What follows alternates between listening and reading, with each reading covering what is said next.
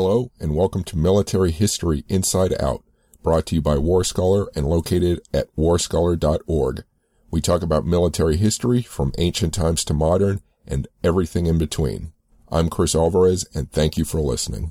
I'm speaking with James Holland, author of Sicily 43, The First Assault on Fortress Europe, published November 3rd, 2020 by Atlantic Monthly Press. Thank you for speaking with me. Oh, no, thank you very much for inviting me on, Chris. So first, you've written a number of books on World War II and done a lot of work with it. Why did you write a book about the assault on Sicily in 43? Well, I suppose it was kind of sort of missing chapter. I sort of did it chronologically out of order because the previous book to that had been a new narrative history of D-Day and the Normandy campaign called Normandy 44. Mm-hmm. And I suddenly realized that actually quite a lot of lessons had been for Normandy had been learned in Sicily. And I was very aware of it because some years ago I was actually doing a fictional series following a kind of sort of British Tommy, a kind of rifleman, mm-hmm. through the Second World War, through World War II. And the last novel I did was set in Sicily. So I'd done quite a lot of research. I'd been out to Sicily. I'd kind of, researched into the campaign quite a lot. Mm-hmm. And subsequent to that, I was also invited by the British Army to go on a couple of battlefield studies out there. So it was a part of the world that I knew pretty well. And I felt that the narrative that did exist didn't chime with what I had learned from walking the ground, reading about it, studying it, and all the rest of it. So it just felt like there was a big missing gap. And looking into it, you realize that the kind of last major narrative history of the Sicilian campaign was Carlo d'Este, back in about, the late 1980s. I think it was 1987 or 1988 or something that it came out in the US. Mm-hmm. And that's a good old time ago now. I mean, that's kind of over 30 years. Yeah. So it felt that it was, we know a lot more about World War II now than we did then because of the ease of getting to archives and digital photography and stuff. It makes a researcher's job an awful lot easier than it used to be. And I just felt it was time for a kind of a fresh account, and it was something that personally interested me a great deal. I mean, for me, it's the coming of age of the coalition, mm-hmm. the United States and Britain, and to a certain extent Canada as well. Mm-hmm. And suddenly you see this that they've kind of, Britain has been kind of trying to work out how it's going to fight its war. The United States is kind of catching up very fast, but is still kind of sort of new to it in a way. I'm certainly into the European war. Mm-hmm. And suddenly it's like, okay, we know how to harness our assets. We know what this involves. We know how to use steel, not flesh, as much as possible. Mm-hmm. And this is a brotherhood of air, land, and sea. Mm-hmm. And it's a completely new way of fighting a war. And frankly, the Axis forces didn't know what had hit them, as far as I can tell. And I felt that the Allied achievement on Sicily was actually greater than most historians traditionally have given them credit for. What time period do you cover in the book? Do you go for much before the battle, preparations, and do you just go chronologically through the entire campaign? Yeah, well, I think it did need a bit of setup, actually. I was all for just sort of, starting with D-Day, which is the 10th of July, and sort of cracking on. But actually, it became very clear that Sicily is not on people kind of sort of know it happened, and they know that it's sort of hanging off the bottom end of Italy somewhere, and it's in the Mediterranean. And obviously, particularly in the US, there's a strong kind of Italian-American contingency. But I think people didn't really know the basics. And I felt it did need a bit of background. So, I do go back into it a little bit. It does it sort of skirts with Tunisia, and it does talk about the preparation. And, the way I do my books is I always follow a pretty tight cast list of characters who I use to kind of illustrate the human drama of what is going on, mm-hmm. and around which I kind of sort of fit my analysis and everything. And that cast tends to kind of go from the very bottom. So, your PFCs and, sailors and air crew, all the way up to kind of generals and supreme allied commanders and so on. Okay. And so I felt it was important to kind of introduce them a little bit early, and to set the scene and understand what was going on. Mm-hmm. And also the other thing about my books is I always do them 360 degrees. So there's as much about Germans and Italians and Mussolini and, von Senger and German individuals and Italian individuals as there is Americans and Canadians and Brits. Mm-hmm. Okay. And the assault started on what date? 10th of July, 1943. Okay. Well, strictly speaking, the 9th is when the first airborne troops land. Mm-hmm. And that's another interesting sort of comparison with Normandy, to be honest, is that, you know, obviously airborne operations were key to that particular operation, to Operation Overlord, you know, the D-Day landings in Normandy. Mm-hmm. And they're also key to this. It's just that they are, frankly, a bit of a fiasco. But airborne forces and airborne operations are very much new to the Allies at this point. Mm-hmm. And they're feeling their way. And, you know, they get a lot of things wrong on that particular aspect. So first, how important was Malta in this invasion? Yeah, Malta's key, because if you're doing an amphibious invasion, you really do need air superiority over the combat zone. Mm-hmm. And this is what constrains the Allies as to where they can go next from Tunisia. Because, yes, you could go to Sardinia just about. You can't really go to Greece and the Balkans. And you can't really go just sort of straight into southern Italy, because you need to have air cover and you need to have air superiority over those landing zones. Because at the moment you're landing, you're obviously incredibly vulnerable to enemy air attack. Mm-hmm. And so that needs fighter cover. And the problem with fighters is that they have comparatively short range. Mm-hmm. So the closer you can get your fighters to the place you're trying to invade, the better. And suddenly there is Malta, which has been besieged just the previous year. Mm-hmm. You know, and in the spring of 1942, Malta is the most heavily bombed place on the entire planet at that particular time. So it's suffered badly, but it's kind of held on. It never succumbs. It doesn't surrender. It doesn't get invaded. They managed to kind of sort of build up their strength again. So that by kind of the summer of 1943, it's absolutely teeming with fighter aircraft. And it's also the perfect base from which the senior command can sort of operate. So, you know, that's where you've got the naval operations headquarters. It's where you've got the air operations headquarters. It's where you've got, Eisenhower's there on D-Day. General Alexander, who is the overall land commander, you know, he's there on D-Day too. And when I talk about D-Day, I'm talking about D-Day for Operation Husky, the invasion of Sicily, rather than the one in Normandy. So, you know, it's absolutely vital, is the truth of it. I mean, it is also the case that there are Allied air forces operating out of northern Tunisia, particularly at Cape Bon, which is the kind of northeast part of Tunisia. But even from there, that's quite a long way. And obviously, if you've only got limited fuel, you've got to get to the island, then you've got to get back again. So the further you've got to go and the further you've got to get back again, the less time you've got over the combat zone. And it's time over the combat zone which is absolutely key. So the fact that Malta is only 60 miles to the south and to the southeast, which is where the main concentration of the landings is, because where you want to get to conquer the island is the northeast of the island, which is the Straits of Messina. That's the link between Sicily and the boot of Italy. So you want to get there as quickly as possible. Obviously, you need landing beaches because you need to deposit your army, your amphibious forces from the sea. So that's in the southeast of Sicily. So it's really convenient that Malta is there. So Malta has always been this incredibly important strategically island, and has been throughout the Mediterranean War. And you know, that is why the Axis forces, and particularly the Germans, sort of attack it so relentlessly through 1940, 41, 42. Mm-hmm. I noticed, and I think this is correct, that the Axis air forces did poorly in this campaign. Did the Allies time it so that they did this attack when the Axis were weak, with their air power was weak, or did they get lucky as far as that goes? Actually, it was neither, if I'm honest, Chris. So the Axis force, particularly the Germans, they understand that air power is absolutely critical. So they absolutely pumped loads and loads of, particularly Luftwaffe, into Tunisia in the end of the Tunisia campaign. And the Allies managed to shoot down something like 2,600 Axis aircraft in the Tunisian campaign alone, between sort of November and mid-May 1943. Okay. So that's a colossal number. And one of the problems that both sides have is that if you're operating in somewhere like Tunisia, you've got to get there. So the logistic challenges are absolutely huge. Ditto with Sicily. You've got to get there as an island. You've got to get across the sea at some point. And so the Axis forces understand that air power is absolutely crucial to the chances of Sicily surviving as an Axis stronghold. So they further reinforce the island, but at that point they've taken such a battering that there's a kind of limit to what they can do.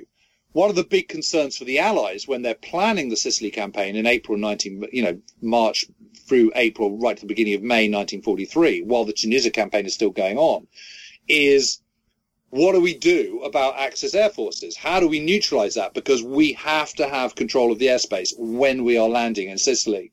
And this is a real concern for the air commanders. And it's one of the reasons why the planning is for Sicily is so drawn out, and why it's actually quite fraught, because air forces want subsequent landings in the east, southeast, and in the west of Sicily.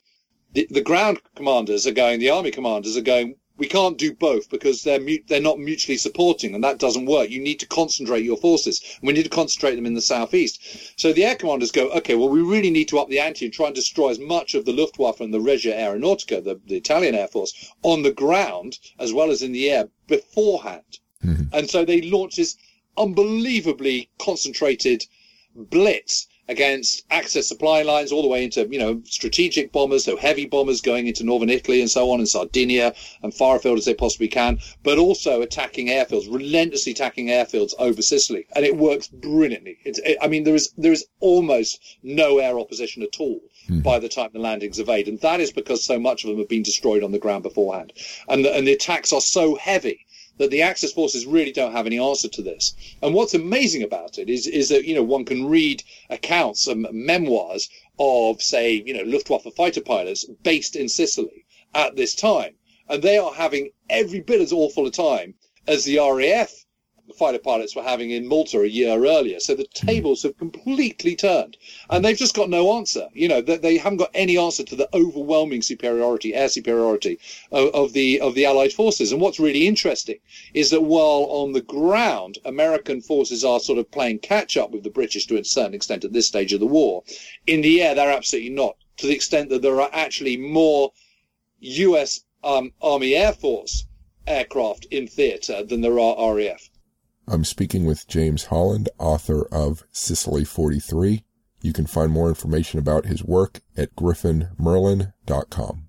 If you like this podcast, Military History Inside Out, so far, please subscribe to it and rate it if you can. If you want more military history ranging from the ancient to the modern, please visit warscholar.org or militaryhistorypodcast.com to sign up for my weekly newsletter and keep up with my latest posts. You can also find written interviews and my social media links there. You can find the links to my other podcasts at fullcontactnerd.com and technologyinspace.com. Now back to the podcast. I guess a lot of the Axis forces or German forces were tied up in the Eastern Front at this point. That's why they couldn't reinforce. Yeah, but not air forces. That's the point. I mean, as a comparison, over the sort of main summer months, June to kind of beginning of October 1943, 702 Luftwaffe aircraft are lost over the Eastern Front, but 3,504 are lost in the Mediterranean. Wow. So, one has to be very, very careful about assigning strategic importance to boots on the ground. Depends how you're fighting your war. And the point is that in the Mediterranean, you are limited by a geography about how many men you can actually fit in one particular theatre.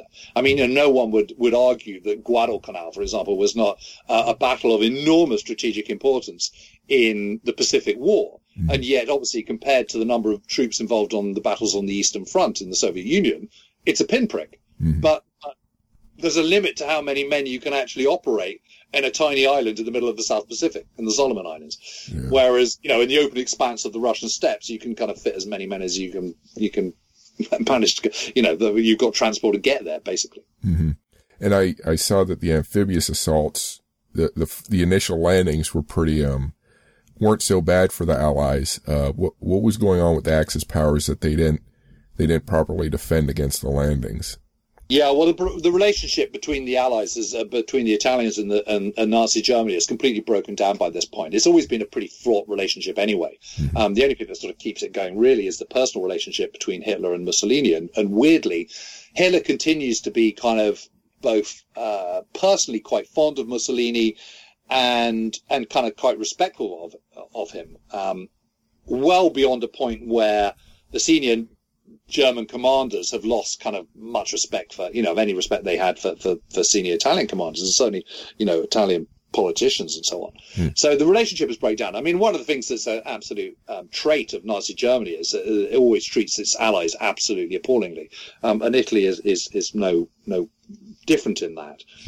What you do see, though, is I mean, the Italian military is just really behind. It's just not as kind of modern a nation as United States or Britain or France or Germany. It just isn't. It's not as motorized. It doesn't have access to resources. It's stuck in the middle in the Mediterranean. It doesn't have access to the world's oceans. So there's a limit to what it can do. You know, it's still quite impoverished in many ways, particularly on Sicily, particularly in southern Italy, and you know, the military is just not.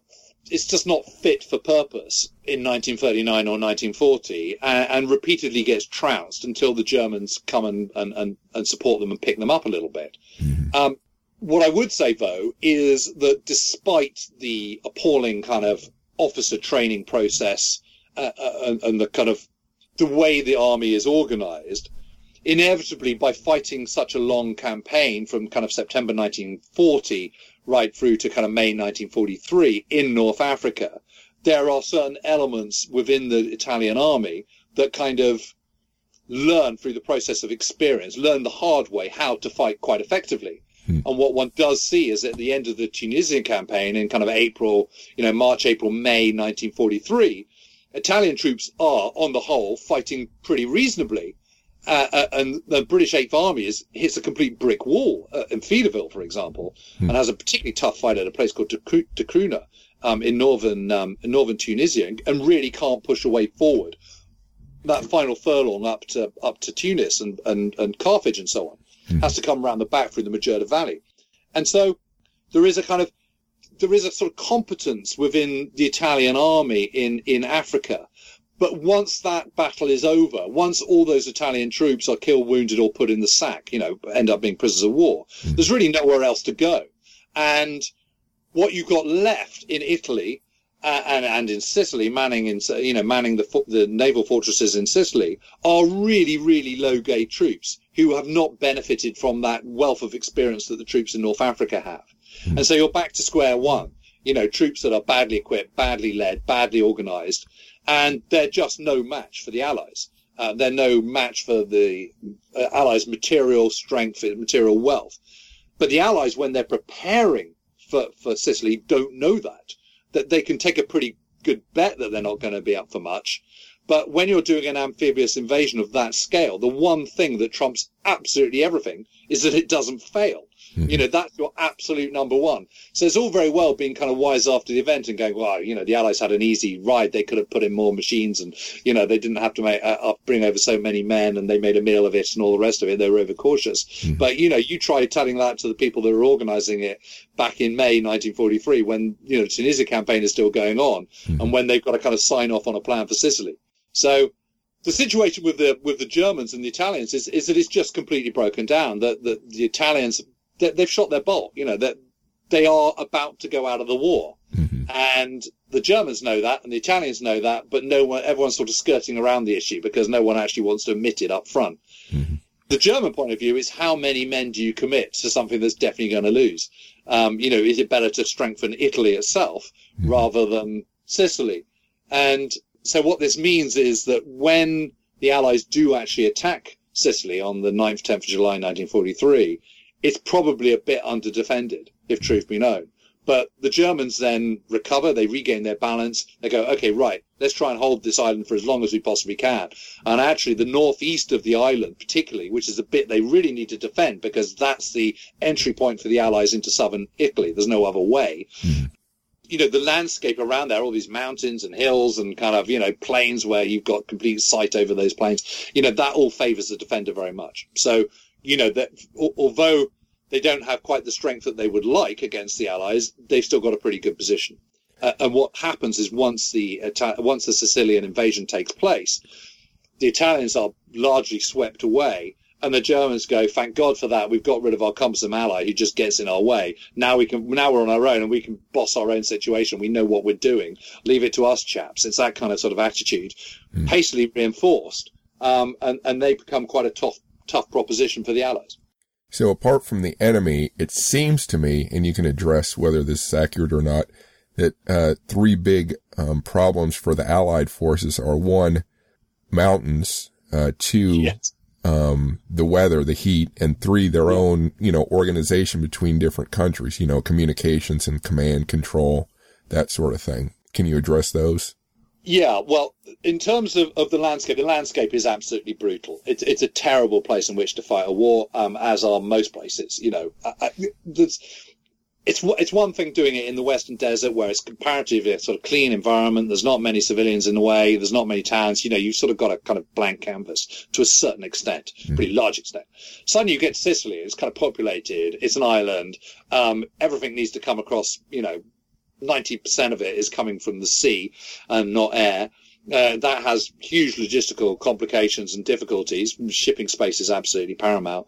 When you do get there, you've got loads of mountains. You've also got malaria-infested plains. The infrastructure in Sicily is not great. It's part of Europe, of course, but Sicily's quite backward compared to kind of northwest Europe, for example, or Britain, for example, or Germany. So, that poses all sorts of challenges. It's July and August. I mean, if you look at the sort of Baedeker travel guides of the 1930s, it's very clear. It says, whatever you do, don't go to Sicily in July or August because it's just too brutal. The heat's too awful. And, of course, that's precisely the months that the Allies go. And, we all know how much metal conducts heat. Imagine wearing a helmet when it's kind of, whatever it is, kind of boiling point, 40 degrees Celsius. It's absolutely brutal. It's like putting your head into a furnace every single day. The heat just comes down. So then you've got all sorts of associated issues. Water. Where do you get your water from? Disease is rife in Sicily. So it's not just malaria, but malaria is completely rampant, but also kind of hepatitis, dysentery, and all sorts of other kind of, agues that you really don't want your army getting. So that comes all sorts of problems. And then the big problem is that, when you're trying to cross the Catania Plain, which is the kind of sort of flattish bit, but in the central eastern side of the island, which is basically your shortcut up to Messina in the northeast of the island, the enemy have got the foothills of Etna, and Mount Etna dominates the whole kind of centre and northeast of Sicily, sort of a bit like Sauron's Eye from kind of Lord of the Rings or something. Just everywhere you look, there it is. And obviously there's the foothills of Etna, and if you're the Germans, you kind of dig your guns in there and your OPs, your observation posts, your guys with your Zeiss binoculars and all the rest of it, and you can see everything that moves that's coming. And you can particularly see everything that moves that's coming because when you come, there's not an awful lot of asphalted roads. And so anyone coming by truck or even just marching is going to kick up huge dust of, clouds of dust, which can be seen. So you then zero your mortars and your artillery pieces and all the rest of it. And it makes it very, very difficult for those attackers. And then elsewhere, you've just got endless hilltop towns. And what happens is you've got a road that leads up to the top of that town and another one that leads down. And that's your axis. You're, as an advancing army, you're canalized to using those roads. So obviously if you're the defenders, you shell those roads and you lay mines on them and you blow them up and make it very difficult for them to be used by the Allies. And then you put guns in the top and machine gunners and mortar teams and all the rest of it. And there's no substitute for just slogging your way up this. And of course, it's incredibly attritional, it's incredibly brutal, an incredibly difficult place in which to attack, even if you have superiority in machinery and firepower and all the rest of it and ordnance. So, yes, those are big problems. In terms of problems of coalition and command, I think those have been massively exaggerated. Personally, I don't think there were particularly big problems. I think what's amazing about the coalition between Britain and the United States is just how well they all cooperate. One has to remember that 7th Army, when it becomes 7th Army at midnight on the night of the 10th of July 1943, it's the first field army that the United States has put into action in World War II. Of course, there have been, the U.S. Army has been in action elsewhere at this point. You've had divisions in Guadalcanal and, and Philippines and all over the place. But this is the first field army to be put as an army into battle in the Second World War. So it's feeling its way still. In Tunisia, in the Tunisia campaign, that was one corps, and that US 2 Corps was attached to British First Army. So it's inevitable that at the beginning of the Sicilian campaign, the British and the High Command would be, perhaps not quite as confident of the performance of the US Army as they're going to be by the time you get into Italy or subsequently in Northwest Europe the following year, because America is still new to this. one has to remember that the United States Army in September 1939, when the war broke out with the invasion of Poland by Nazi Germany, was 188,000 strong, which put it about 19th in the world in terms of largest armies, sandwiched between Portugal and Uruguay, i.e., it was tiny. And between that time, ground zero really is kind of May and June 1940. That's the point where Roosevelt, as president, suddenly goes, hang on a minute, the Atlantic's not the great barrier we thought it was. We need to kind of up the game here. And suddenly starts dramatically rearming with this huge war budget and factories being converted and, suddenly Sherman's being built and endless B-17s and all the rest of it. That all happens very, very quickly. Everyone kind of assumes that the United States comes into the war after Pearl Harbor in December 1941, fully formed as the arsenal of democracy. Well, that's actually been quite a long process. That's been an 18-month process. Yeah. And it's not really until kind of, first half of 1943 that the U.S. Army is kind of strong enough or trained enough or got enough of everything that it can make a noticeable difference. So there is, British 8th Army with the Canadians attached takes the lead at the beginning of the Sicilian campaign. But very quickly, Patton's 7th Army proves itself. It proves itself in the counterattacks that the Axis forces direct against the main Central American landing at Jella. It particularly proves itself in the clearing of the western half of the island, which in terms of military opposition is not particularly taxing. But in terms of logistics, the operational art of just managing your army of such a huge size and scale and that amount of machinery and trucks and tanks and half-tracks and artillery pieces and mortars and all the rest of it, by God, does it deliver. I mean, it with bells on. And so very quickly, General Alexander, who is the Army Group Commander, the overall land commander, and General Montgomery, who is the 8th Army Commander, go, hang on a minute, these guys are good, and so says, right, well, you can come and help us clear the kind of the northeast corner. That would be great. The trouble is that we've all been seduced by General Patton's diaries. And what one has to remember is that Patton's diaries it's kind of it's an outlet. It's at the end of a stressful day. It's a means of letting off steam. And so he grumbles and complains and, those limeys and all this kind of stuff. But however cross he might feel about it at that moment, it's like that email that you write but then don't send for 48 hours. It's that kind of thing. And I think one has to be a bit careful of apportioning too much to that, because generally speaking, the levels of cooperation are enormous. And the person leading the way with that, of course, is General Eisenhower, who's the Supreme Allied Commander, who's just a supreme administrator, supreme diplomat, and really grips that high command situation. I mean, Britain and the United States are a coalition. They're not a formal alliance. And yet it works pretty well. There's a whole sort of point of contention over the use of roads. But the reason General Bradley, who is commander of 2 Corps at that point, is grumbling about the switch of 45th Division, the Thunderbirds, and 1st Division, the Big Red one, is because he has to kind of take the 45th Division further south and then sort of back behind the 1st Division. And he could have actually taken them north on the road that's disputed and which 8th Army wants to use after all. And that is, it's the logistic headache of it rather than being slighted as a nation that's the issue. And I think all of that has been rather kind of overblown, if I'm completely honest. In the big scheme of things, it doesn't really matter. And it's understandable at that stage of the campaign that 8th Army, with the Canadians attached, would be in the driving seat. Later on, very quickly, once the Americans and 7th Army have absolutely proved their competence and their capabilities, they're flung into the battle alongside 8th Army and find it every bit as tough, because inevitably they're suddenly coming up against these mountain hills and, defended towns and all the rest of it, just like 8th Army is. And, there is no substitute for that attritional slog, and that's just the way it is. And that's why you have these sort of, hard battles on the north coast around San Fratello. It's why you have, these incredibly brutal battles like Troina, which is, is an incredibly well fought battle by the Americans, and one in which they ultimately prevail, but one in which is brutal. I mean, it's incredibly tough for both sides. So you might have answered this already, but first, considering how difficult it is for one country to do an amphibious assault, combining land, air, and sea, And now here you have multiple countries, multiple services, and then you have, like, I guess there were paratroopers and paragliders, yeah. And you had just such a mix of forces and services to coordinate. Who would you say are the individuals who were able to bring this all together? And maybe you just name them with some of these names, but who do you think made sure it gelled, more or less?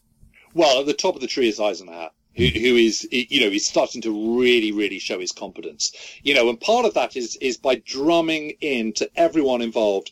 This is a joint effort. We have one single aim here, which is to defeat the Axis powers. We're only going to be able to do that if we pull together. And actually, it's a lesson for today, because we live in this rather binary time, don't we? You're either, if you're British, you're either kind of for Brexit or you're against it. You're either for Trump or you're against him. There's kind of, it's become incredibly partisan. You're either kind of for Greta Thunberg or you're against. And it's sort of, what is amazing about the coalition is just how well they cooperate. People have spent so much time kind of accentuating the discord. I would say what is much more impressive is accentuating the accord between the two sides. So you've got Eisenhower at the absolute top.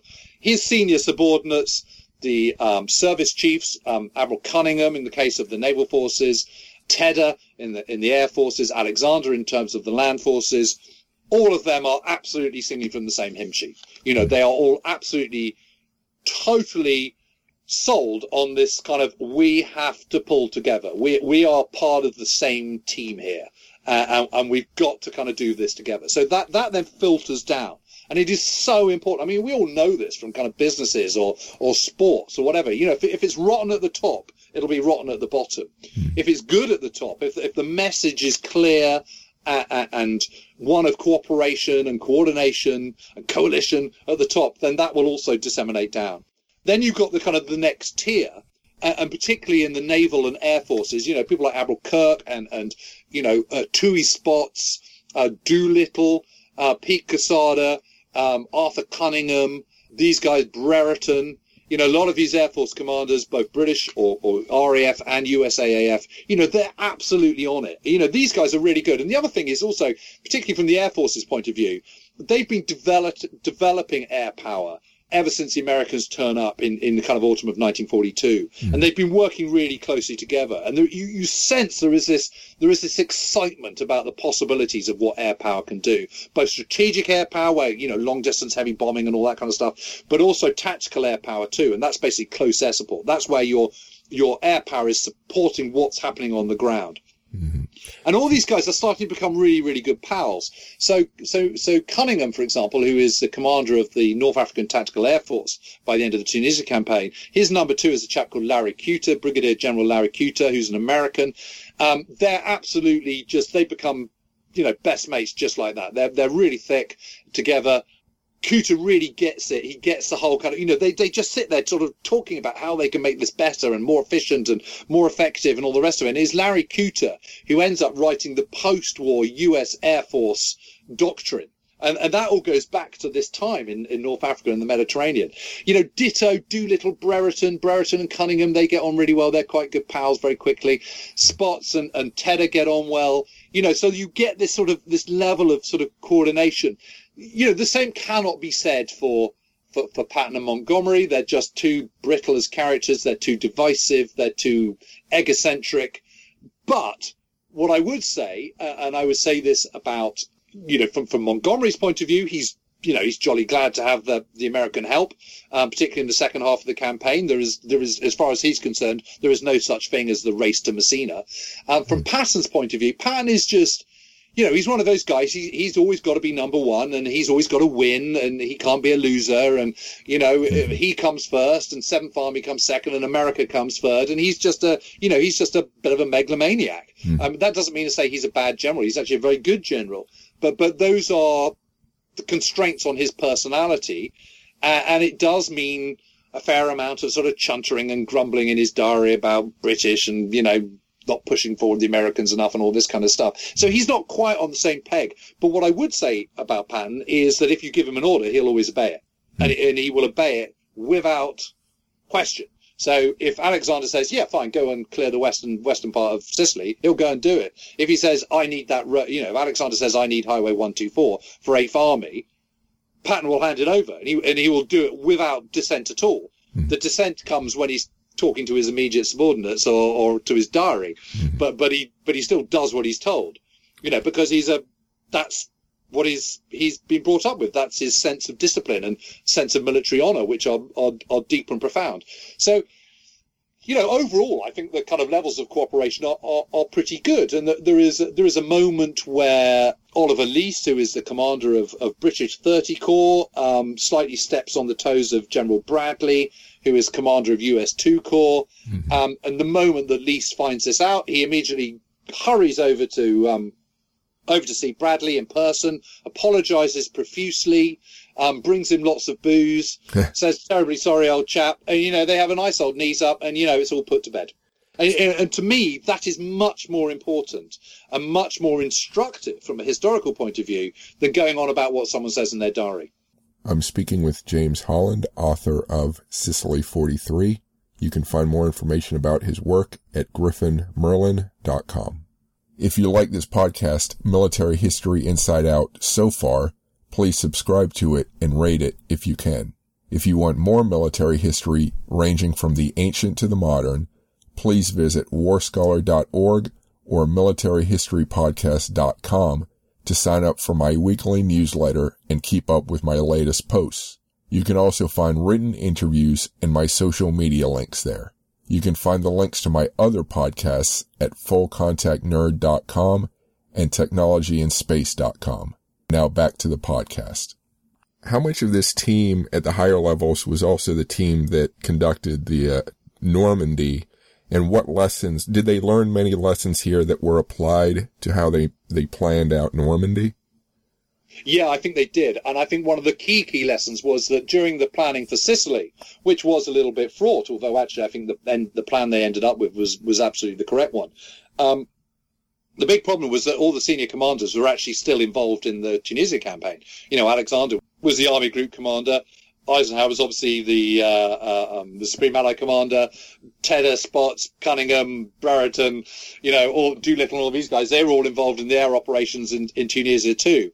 And one of the key lessons is we need our planning teams focused just on planning. You can't have them commanding a battle on the ground and planning at the same time. It doesn't work. And what is really interesting, that although a lot of that same team that went from Tunisia to Sicily then went into southern Italy, the decision is made that for Normandy, which is so important, and again, I mentioned that Operation Husky, the most overriding thing of all is that it doesn't fail. Well, that is doubly true of Normandy. So it needs everyone complete focus, which is why nearly all the main Air Force chiefs get transferred back to Britain. So Spots, Tedder, Cunningham, Brereton, Doolittle, Quesada, they all end up in the Normandy battle. They're all part of the air plan for that. Admiral Cunningham doesn't go, but Somerville does, for example. Admiral Somerville is back in Britain. Patton obviously is brought back. Montgomery is brought back. So Bradley, of course, is brought back and actually supersedes Patton, becomes First Army commander, and then later becomes 12th Army Group commander in Northwest Europe. So a lot of the main players do end up back in Normandy. So that's one of the big lessons. The second lesson is that if you're going to use airborne operations, you really need to kind of change how you go about that. And one of the big problems that you have with the airborne operations is you've got among the best trained Allied troops being delivered to the battle zone by the least trained aircrew. And that's a major problem. And it's no slight on the aircrew whatsoever. It's just circumstances. So that, for example, for the British glider operations, most of those glider pilots have only 1.5 hours training on night flying. Wow. Which is not good enough. No. That's just woeful. And so it's no wonder that it's a massive cock-up, basically. And so those are kind of some of the biggest lessons.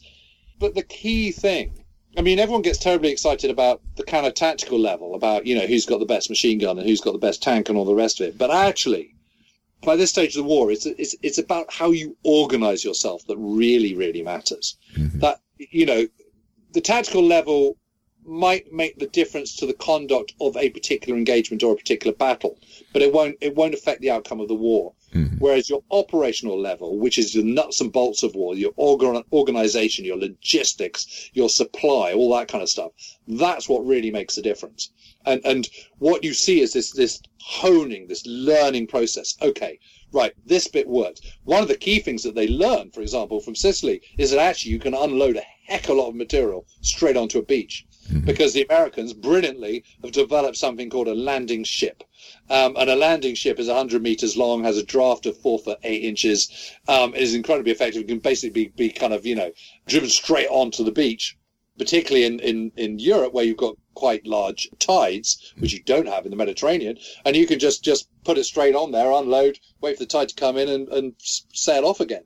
And this is, it's recognized in Sicily that they're going to need at least 6,000 tons of supplies every single day. So there is a huge incentive to get ports as quickly as possible. But actually, they don't get the ports until well into the campaign. And they only get around it by delivering supplies straight onto the beaches. And they do that incredibly effectively. And in that, it is the Americans leading the way rather than the British with their greater experience of warfare. You mentioned in the book, do you touch on the 99th Fighter Squadron? Yes. Can you mention just a few words about that? Yeah, sure. Well, these are really interesting because these are the Tuskegee Airmen. These are the first black fighter pilots that are put into combat, and they've got there through a much tougher rites of passage than any white fighter pilot would do so. And of course, one of the things is they've got to prove themselves, and they've got to prove they're really, really good. And because they've been held back, by the time they actually get to North Africa, and I think it's about April 1943. They're seriously good. I mean, they've got amazing numbers of hours in their logbooks, which means they're just better than most people. What they're lacking is combat experience, but they very quickly get that, and they gain that, and they absolutely prove their worth, and they prove that there is no reason for segregating these people whatsoever. And if anything, because of the huge amount of hours that they built up in training, they can adapt to the combat scenario much quicker than other fresh faces coming new to the picture. So they very quickly prove themselves, and it's a very important moment because it shows that black troops, African American troops, should and could and should be used in the front line. And it's another big marker on that change in showing that kind of segregation is unnecessary, unfair, is not how it should be, and part of America merging into a kind of a new era. Mm-hmm. And then I also note that the mafia is part of your story. Yeah, well, it's interesting. I mean, the mafia are very, very against Mussolini. They're very against that kind of central authority for obvious reasons, but particular reasons because Mussolini's tried to stamp them out in the 1920s and 1930s. Obviously, there's been a huge amount of immigration from Sicily to the United States in the first part of the 20th century. So there are millions of Sicilian Americans in the United States. The links between organized crime in the U.S. And organized crime in Sicily are still very strong because of that cultural affinity of family ties and all that kind of stuff. And so it would be insane for the Americans and for the Allies not to use those links to their advantage. And what's really interesting is the ONI, which is the Office of Naval Intelligence, have already recruited Lucky Luciano earlier in the war to help them guard New York Harbor. So the idea that they wouldn't use those links in Sicily is frankly absurd. And they do. And actually, it's unnecessary because the conquest of Sicily is far more straightforward than the Allies fear. But of course, it goes back to that point that I was making right at the beginning, that the one thing you cannot afford is for Sicily to be a failure. So if there are people there in Sicily that can help, you're damn well going to use them. The flip side of that is, of course, it is something of a devil's pact. And what happens afterwards is, as they're trying to kind of impose Allied military government on Sicily, that is when the mafia, which has been kind of largely dormant in the 1930s, suddenly is able to come to the fore. And all these mafiosi types start becoming mayors of their various towns and inveiling their way into Allied military government. and frankly kind of organising the black market and all the rest of it. And you could argue, and I think argue reasonably convincingly, that the resurgence of the mafia has a lot to do with the Sicilian invasion by the Allies, the invasion of Sicily by the Allies in 1943. And the reason that they're still such a powerful force today goes back to that day, because they've never really kind of taken a step backwards ever since that time. I've read that the U.S. Army in Italy actually had problems with protecting convoys from basically thieves ambushing and trying to steal supplies and that sort of thing. Yes. Yeah. Well, I mean, it's quite interesting. I mean, Charles Paletti, who was the first American Allied military governor of Palermo in the western half of the island, he had been briefly Governor General of New York. Lucky Luciano was imprisoned in New York at the time, even though he was still able to sort of continue his criminal activities. The first person that kind of becomes Charles Paletti, who's obviously Italian-American anyway, you can just tell by his name. The first person to kind of unveil his way as kind of Paletti's right-hand man, translator, driver, kind of deal broker, and all the rest of it is a rather unpleasant individual called Vito Genovese, who was Lucky Luciano's right-hand man in America and was running his gangster operations when Lucky Luciano was first imprisoned. So, when you know that particular string of coincidences and links, it's not that much of a stretch of imagination to see how this sort of corruption starts to take hold. And later on in the war, in 1944, actually, Paletti then becomes governor of Naples. And Vito Genovese is still there and is running the biggest black market racket imaginable. And causing untold misery to millions of Italians.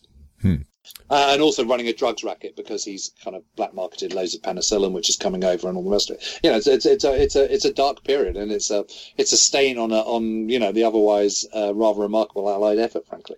So, do you touch at all on? I know the massacre at Biscari Airfield. Do you touch on that at all?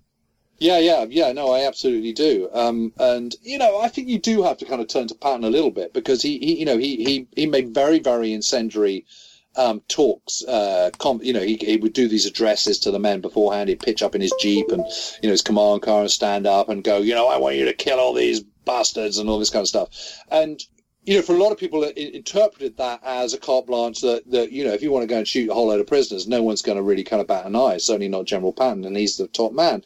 So I think that was a bit of a problem. And in the case of the guys at Biscari, it's absolutely clear that they've had a bit of a turn. They're suffering from some kind of combat fatigue at the particular moment when they lose the plot and unleash the guns.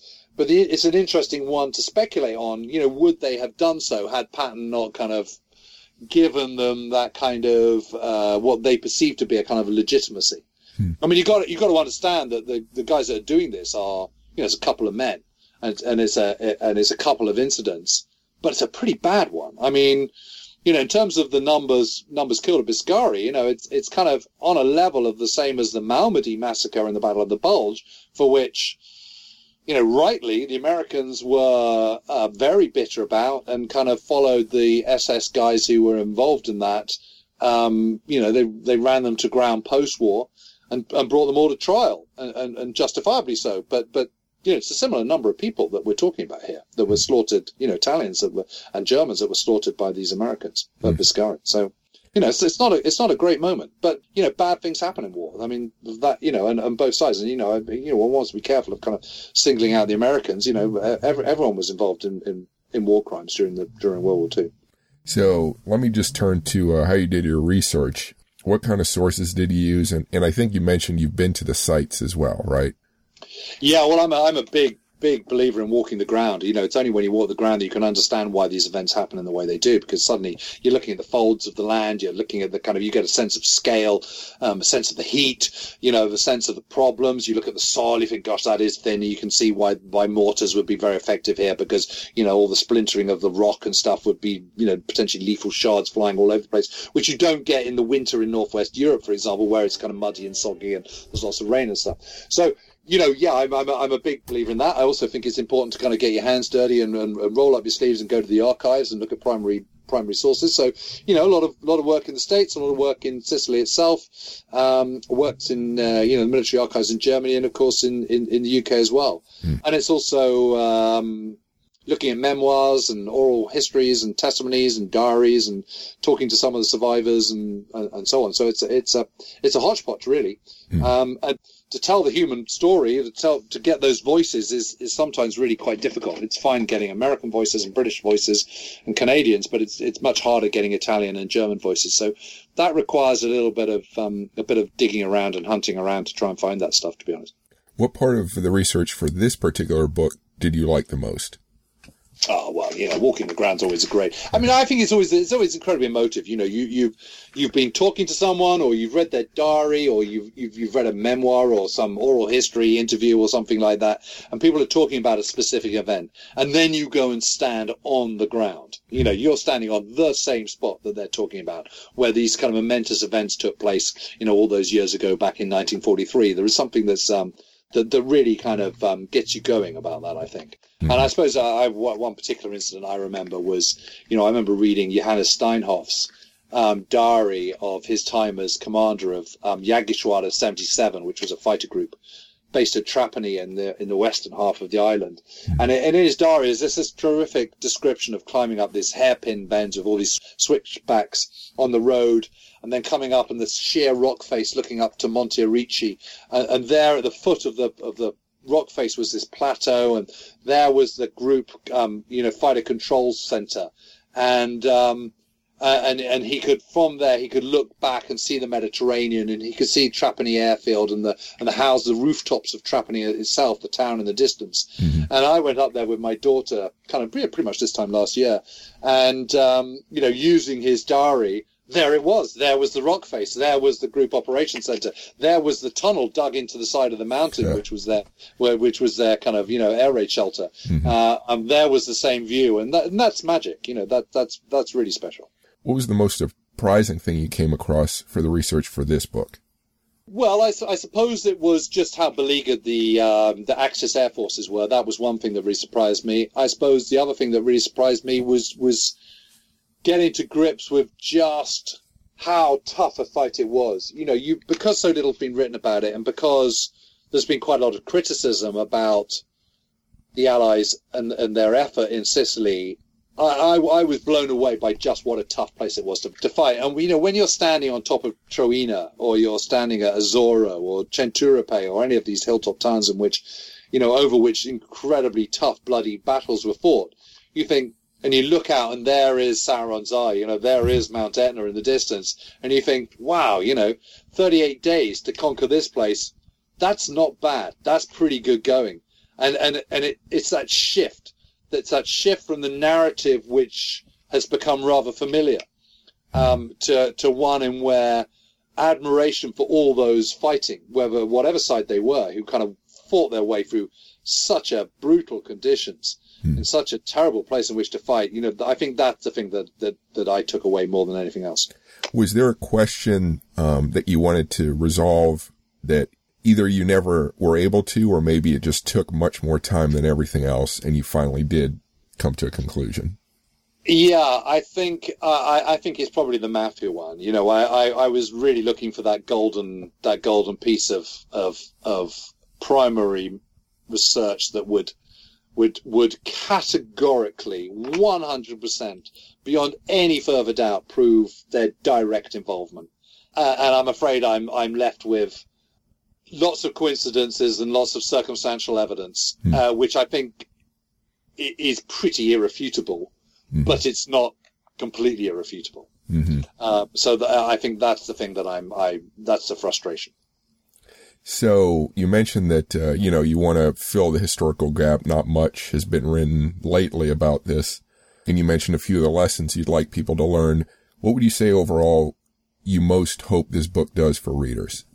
Well, I just hope it really opens people's eyes to kind of what a pivotal, important battle it was. It's a moment where the coalition is coming to age. They're kind of coming of age. They're trying to work. They're starting to really work out the Allied way of war. There's this brotherhood of air, land, and sea, where land power, armies on the ground, boots on the ground, naval power, air power, they're in a circle that's constantly kind of supporting one another.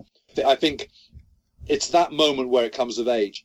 But I think, what I think drives us all in our interest of the Second World War, of World War II, is the human drama of it, isn't it? I mean, it seems so unbelievable now that we would be fielding these vast armed forces, where there's conscription, where our young men are going off to fight a war in a far-off place with such brutality. And it just seems so impossible. And yet that happened, pinprick ago in terms of kind of world history.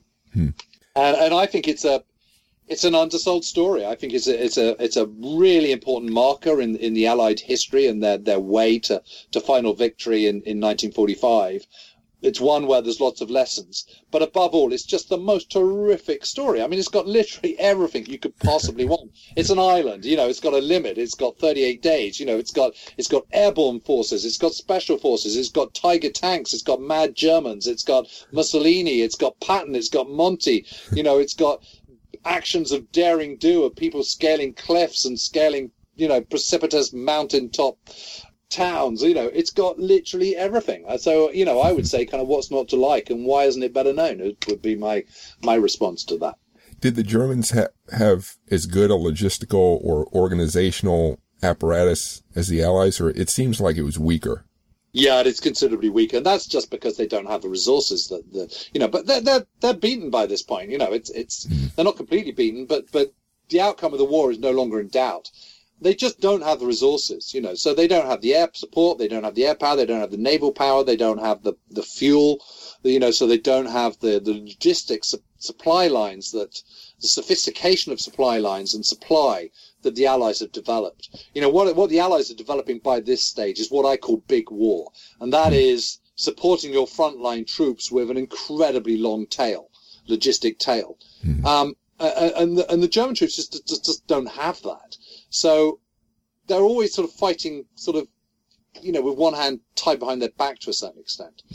They fight incredibly courageously, incredibly effectively. And what the Germans are very good at is using there is a sudden, there's a shift from being a predominantly aggressive fighting force, which is on the front foot and which is taking the attack to the enemy, to suddenly fighting very effectively defensively.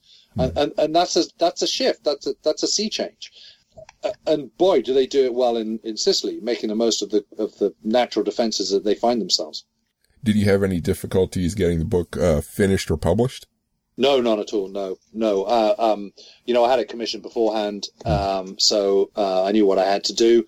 And for me, writing a book is a 3-stage process. First of all, is the kind of sort of, you go out and gather, so you get all your information together. Then the second stage is sort of getting your ducks in a row, so that's organizing your material and working out what your narrative arc is, and working out your key points and all the rest of it, and working out how you're going to construct your book.